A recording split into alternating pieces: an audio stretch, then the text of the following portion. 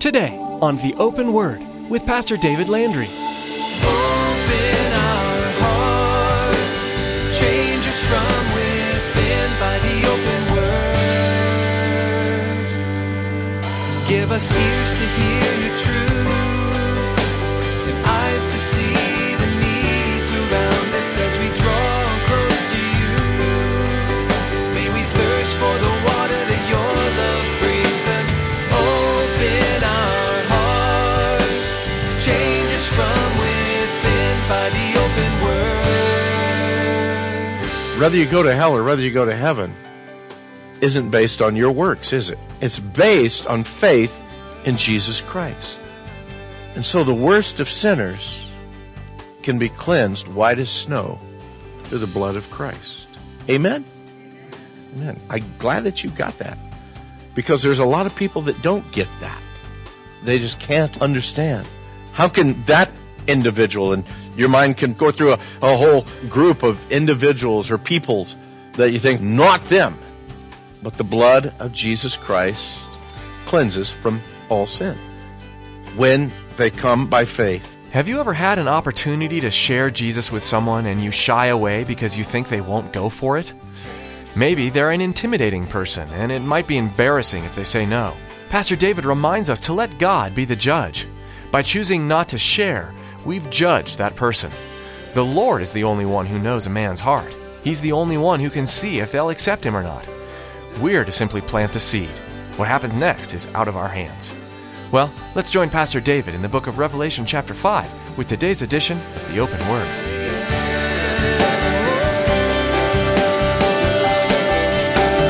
Open our hearts, change us from within by the open word. It was coming from the right hand of the one who sat on the throne. He understood the importance of that document.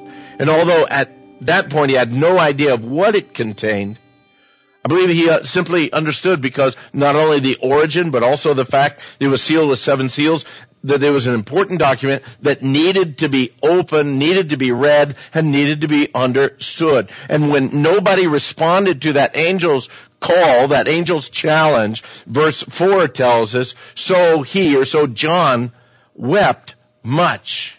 As a matter of fact, a better translation says that he began weeping continually, overwhelmed with weeping. That's how moved he was during this thing. John began to weep much because no one was found worthy to open and read the scroll or to look at it. But then one of the 24 elders said to him, "Do not weep. Behold, the Lion of the tribe of Judah, the Root of David, has prevailed to open the scroll and to loose its 7 seals." John burst into tears, continually weeping, overwhelmed as he could be. The importance of this document just overwhelming him that no one was going to be able to open it. And then one of the elders comes to him and says, "No, don't weep. There is one who's able to open it. Though nobody in heaven, nobody on earth, nobody under the earth was found worthy to open it, there is one who is worthy, the one who has prevailed."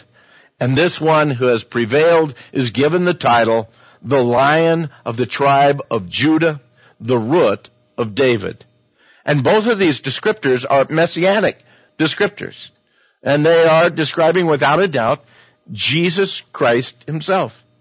And it's interesting to note that this is the only place in Scripture that Jesus is given that title, the Lion of the tribe of Judah. You think, really? I thought that was back in the Old Testament. No. Judah is spoken of as, having the symbol of a lion. Certainly he's from the tribe of Judah.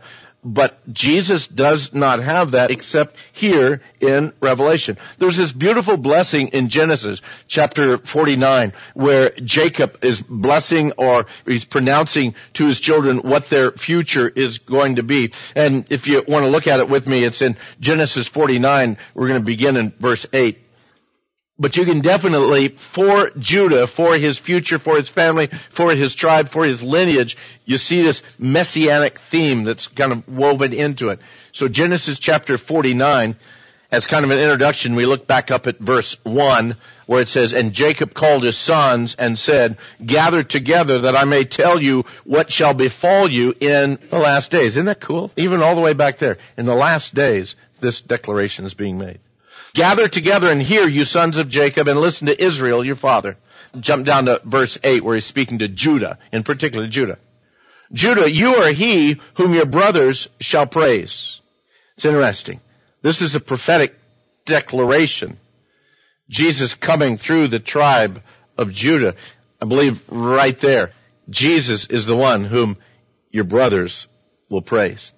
"Your hand shall be on the neck of your enemies. Your father's children shall bow down before you. Judah is a lion's whelp. From the prey, my son, you have gone up." He bows down. He lies down as a lion, and as a lion, who shall rouse him? And then in verse 10, "The scepter shall not depart from Judah." This is the same promise that God gave David, King David, who was from the tribe of Judah, that the scepter will not leave. He shall always have somebody from his family enthroned, and Jesus from the lineage of David. He says, "The scepter shall not depart from Judah, nor a lawgiver from between his feet until Shiloh comes, and to him shall be the obedience of the people. Binding his donkey to the vine and his donkey's colt to the choice vine, he washed his garments in wine, his clothes in the blood of grapes. His eyes are darker than wine, his teeth whiter than milk." And again, this is just a Hebrewism type of a thing of, again, just the blessing of God being poured out upon him. So from the family line of Judah, Messiah was going to arise. Back in Revelation chapter 5, he's described by that elder as the Lion of the tribe of Judah. And this, again, speaks of Messiah's strength, of his superiority. Judah was the most powerful of all the tribes, and Jesus is declared the Lion of the tribe of Judah. One of these commentators says, a fellow by the name of Spence, he writes this: "The root of David is a synonym for the stem or the branch."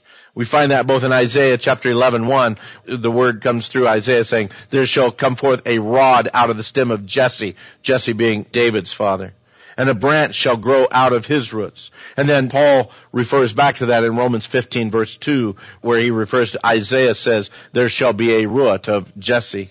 Spence goes on to say further, Christ may be said to have been the root of David by virtue of his pre-existence and his creative power. So he is even the root. He's the beginning of David, but he's also a branch of David. So again, the pre-existence of Christ and the future or the birth of Christ in that lineage. So it's one of the paradoxes of the incarnation, that he's both the root of David and he's also a branch of David. Well, back in Revelation 5, the elder tells John, "Don't weep. Behold, the Lion of the tribe of Judah, the root of David, has prevailed to open the scroll and to loose its 7 seals." And then in verse 6, he says, "And John looked, and I looked, and behold, in the midst of the throne and of the 4 living creatures, and in the midst of the elders, stood a lamb as though it had been slain, having 7 horns and 7 eyes, which are the 7 spirits of God sent out into all the earth." So right there in the midst of the throne, right out of the very presence of Almighty God. Some say, well, it was kind of a description of being there at the throne with the elders surrounding it and the 4 creatures, that just right out of the midst of all of that he stands. But what is standing? Is there a lion standing there? Church? It's a lamb.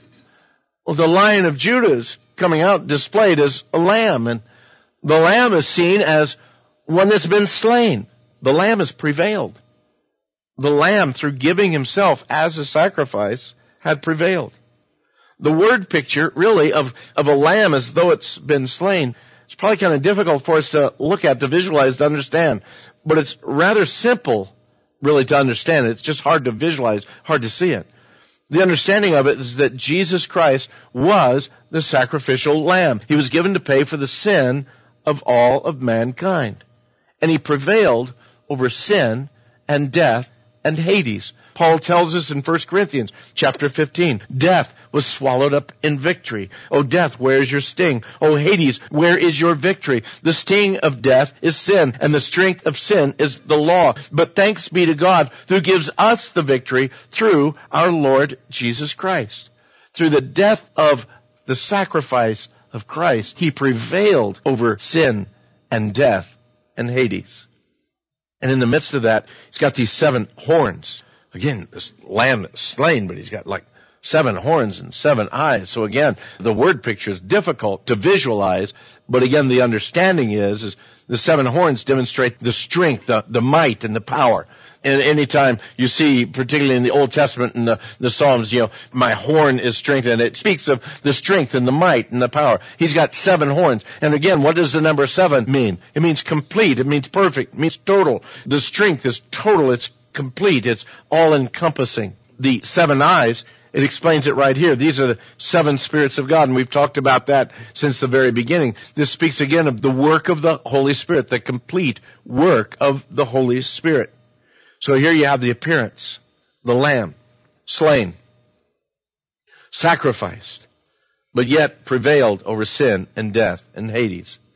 And since the lamb, who is the lion, has prevailed, then he's able to come and take the scroll. The Lion of Judah, who is the Lamb of God, comes and takes the scroll. Verse 7, then he came, the Lamb, he came and took the scroll out of the right hand of him who sat on the throne. No one else is worthy, no one else is able to, but the Lamb comes. Once he takes the scroll, this other great time of worship is initiated there in the heavenlies. Look at what it says there in verse 8.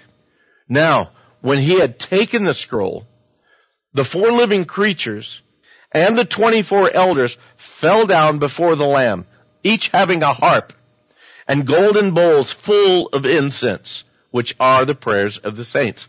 That's what I mean for John. The sensory overload just has to be totally intense.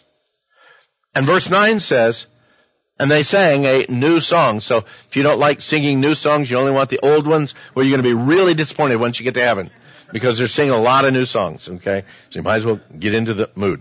Okay, so they sang a new song, saying, you are worthy to take the scroll and to open its seals.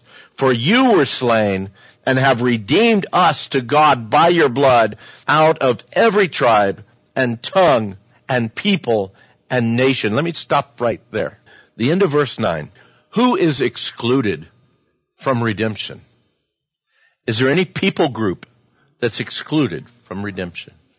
No nation, no tongue. That means redemption is made available to all. Gosh, does that mean like, for the Middle Eastern terrorists that are blowing things up and killing and doing all this stuff? Yeah, because the same hell that they will go to if they refuse Christ would be the same hell that Aunt Sally, if she never accepts Christ, will end up into. For us, that's hard to consider. Now, granted, I believe that there are greater areas of suffering and torment in hell, but whether you go to hell or whether you go to heaven isn't based on your works, is it? It's based on faith in Jesus Christ. And so the worst of sinners can be cleansed white as snow through the blood of Christ. Amen? Amen. I'm glad that you got that, because there's a lot of people that don't get that. They just can't understand. How can that individual, and your mind can go through a whole group of individuals or peoples that you think, not them, but the blood of Jesus Christ cleanses from all sin when they come by faith to receive Christ, to accept that reality in their life. Now, if they stand against it, then the blood becomes ineffective in their life. Is it capable to forgive their sin? Absolutely. But does it wash their sin? No, because they have rejected it. Therefore, it is non-effective. All of a sudden, this scene in heaven really starts getting intense. Added to the voice of the elders is the 4 living creatures And they're singing this song, and verse 10, you've made us kings and priests to our God, and we shall reign on the earth. And again, just the intensity of all of that going and growing. Now, when you get to verse 11, comes the voice of the angels. Lots and lots of angels. Listen to what it says. Then I looked and I heard the voice of, how many? Many angels around the throne, the living creatures and the elders. And the number of them, the number of the angels, was 10,000 times 10,000 and thousands of thousands, saying with a loud voice, worthy is the Lamb who was slain to receive power and riches and wisdom and strength and honor and glory and blessing. For John to say that there were 10,000 times 10,000 and thousands of thousands, you know what that is? That's a Hebrewism for saying that's a bunch of angels, okay? They were beyond counting. And I believe that visual impact that John just, again, had to be totally blown away again. This guy is just, from one scene to the next scene to the next scene, just, I believe, overwhelmed with all that's going on. But it didn't stop there. You realize it didn't stop there with this innumerable host of angels that's praising and glorifying and worshiping the Lord. Worthy is the Lamb who was slain to receive power and riches and wisdom and strength and honor and glory and blessing. And they're praising and worshiping the Lord. Then you get into verse 13 and it says, and every creature which is in heaven and on earth and under the earth, and such as are in the sea, and all that are in them. John says, I heard saying, blessing and honor and glory and power be to him who sits on the throne and to the Lamb forever and ever. Did you really hear that? And do you see that? From the smallest of the single-celled creatures to the greatest of all that God created. They're worshiping the Lamb that was slain. I've never heard an amoeba praise the Lord. But John did from the least of these. They say that, you can hear the orca whales and the dolphins, sing, and they make all this noise. I don't believe that's anything compared to what John heard that day and what we, I believe, will hear on that day. Because I believe for John, again, as we shared, I believe in chapter 4 when he tells John, hey, come on up here, and boom, I was in heaven. That is just a type of us, of the church, being raptured into heaven, because we don't read any more about them on the earth. But all of creation praising, how and when is that all played out? Because the scroll hasn't been opened yet. The seals haven't been broken. The trumpets haven't sounded. The bowls haven't been poured out. Satan's not bound yet. So how can every living creature in heaven and earth be praising the Lord? You need to realize that in heaven, there are no Timexes. There's no Rolexes. There's no clocks at all. It's a done deal, I believe, at that point in time. And again, that's hard for us to comprehend because we are time driven. We're focused on, again, are we on daylight savings time or Pacific savings time? In Arizona, the world revolves around us. We never change, okay? We stay the same. But in heaven, there is no time frame. So when we can look at this and we can see all of this worshiping, I believe that it is just a culmination of what will be happening there. Now, in John's time frame, we're going to process through this book of Revelation because John is seeing these things in order to be able to write them all down. How long is John in the Spirit on the Lord's Day? Anybody ever have a dream that seems like it went like forever, and then you wake up and it's like only like 3 minutes or 5 minutes and it's just gone real quick? I believe in the same kind of a format. I believe that John could have been in the Spirit for a half an hour or an hour, maybe 2 hours. And the Lord could have revealed to him this entire thing. Say, wow, that's a lot to be revealed. My God's big. He's able to do that. And I believe that he's able to just, again, show these things. So suddenly it's there. And John says, wow, it's going to take me longer to write these things down than it did to see them. We look at these things and it's just absolutely overwhelming. All of creation praising and worshiping the Lamb.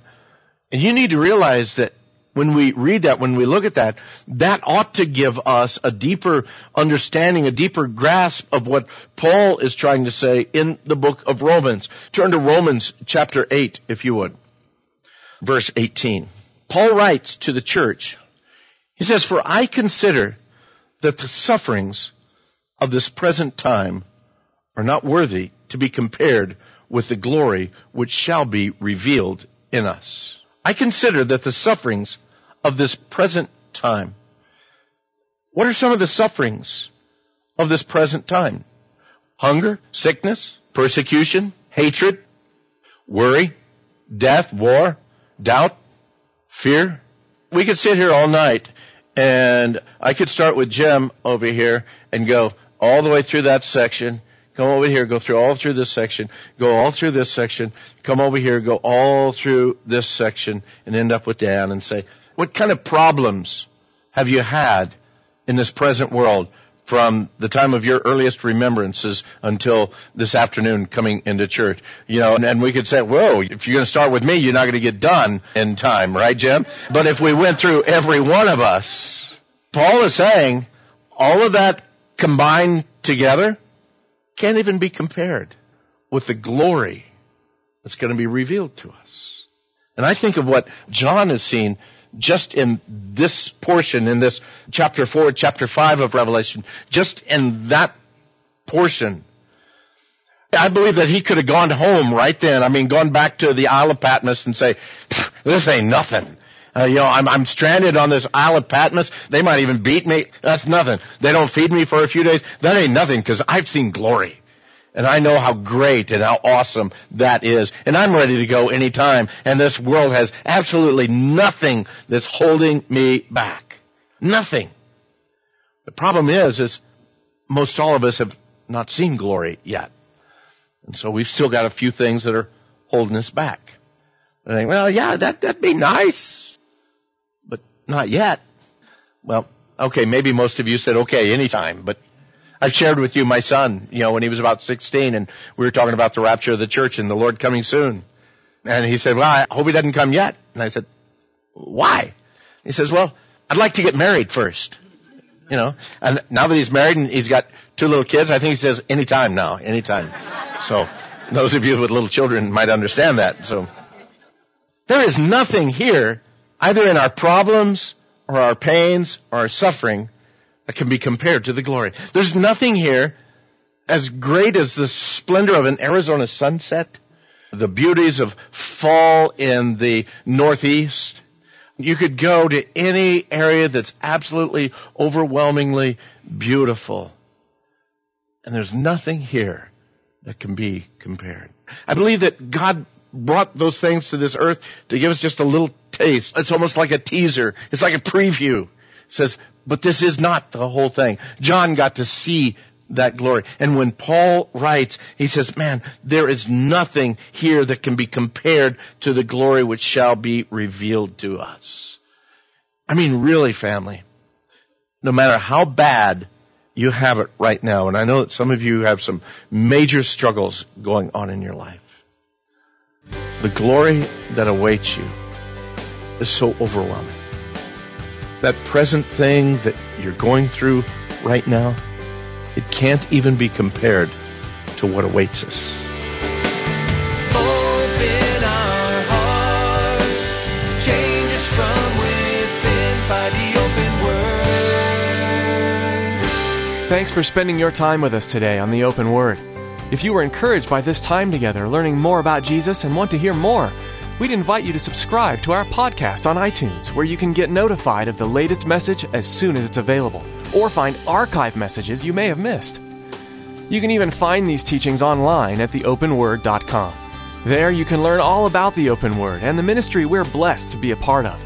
In fact, Pastor David has a special message for you about how you too can be involved in sharing the good news through the Open Word. There really is something deeply refreshing about being a part of God's kingdom. Not only do I get to learn more about Him every time I open the Bible, but He's given me the great privilege of sharing His love with you. This radio ministry and others like it, they're a wonderful and powerful way that God is reaching people across the nation and, well, across the world with the gospel. We're blessed to be a part of it. But as with any ministry, there are expenses.